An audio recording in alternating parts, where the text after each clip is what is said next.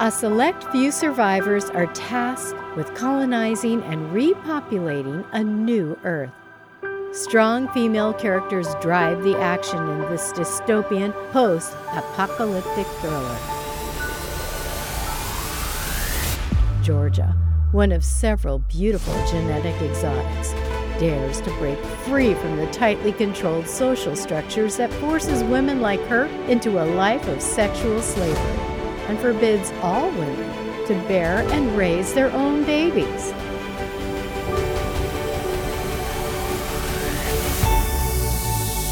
Enter the hatchery.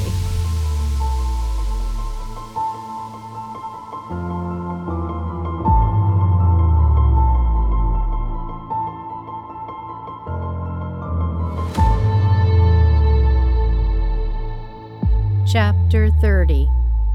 Manhunt. Anya ran to get the door, assuming that Georgia had forgotten something in her rush.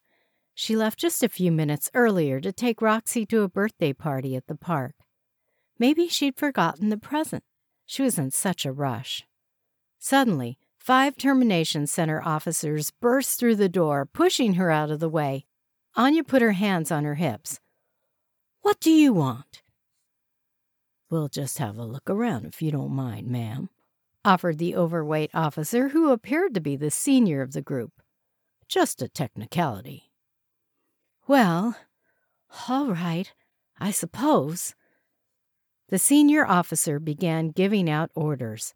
"Sean and Tyler, you take the rec center, and Hank and I will look through this corridor."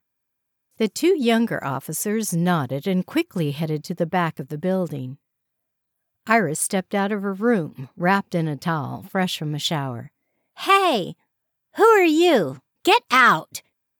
The senior partner gave her an appreciative once-over. "Official business. Step aside, miss." Keisha braced herself across the door to her room. "This is private property," she announced. The officer who had just leered at Iris smiled with amusement before giving Keisha a rough shove that caused her to fall hard on the floor. "Get out of my way," he ordered. Sheila watched quietly from the rec center as one of the younger officers made his way toward her. "Excuse me, officer. I'm so sorry. I didn't catch your name. I'm Sheila." She held out her hand. "Ma'am, Officer Tyler, 73F. He shook her hand quickly. This is just a routine inspection." He looked at her sternly. "Ma'am, have you seen or have any knowledge of a gentleman residing on these premises?" Sheila laughed. "What? A gentleman, you say?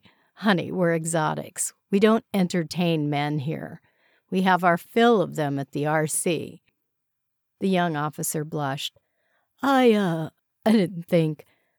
"Oh, I know," she chuckled. "I don't look like a typical exotic. I'm a cognitive exotic. Do you know what that means, honey? It means I'm a genius. Men don't usually want to fuck me. It's all about the IBF with me." She shrugged. "I'm fine with it. So tell me, why the search?" The naive young TC officer hesitated, but Sheila's calm demeanor reassured him. "We're looking for a fugitive. Name's Arthur, 88L76. Older guy, heavy set. Have you seen him?" "Arthur? Oh, sure," Sheila offered. "He stayed with us for a few days. That is, until we realized he wasn't who he said he was and we threw him out. He pretended to be related to one of us.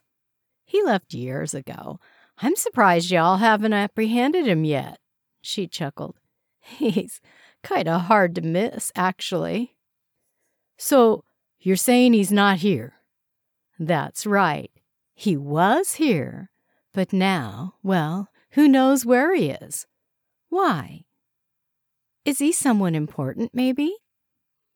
Officer Tyler shook his head. "That information is confidential, ma'am. Do you mind if I look around?"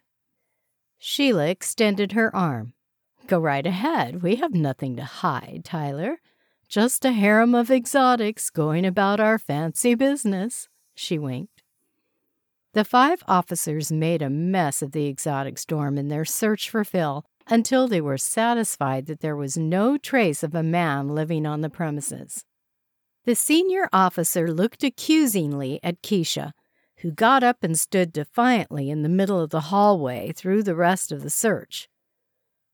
"Where's the other exotic?" "Georgia? She's at the park with her little girls," she sneered. "You cool with that? It's still a free sector, ain't it? We can still take our kids to the park, right?" He nodded sharply and directed the other officers to leave the dorm. Pulling the receiver out of his pocket, he reported back to the termination center.